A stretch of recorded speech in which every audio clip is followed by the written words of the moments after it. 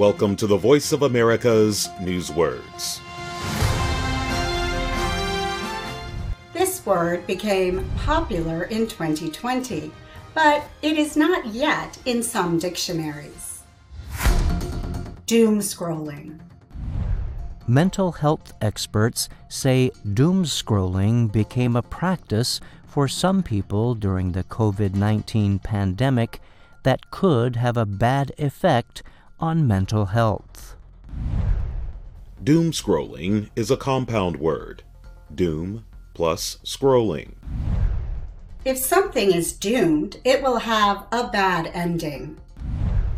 Scrolling is moving words or pictures across a screen.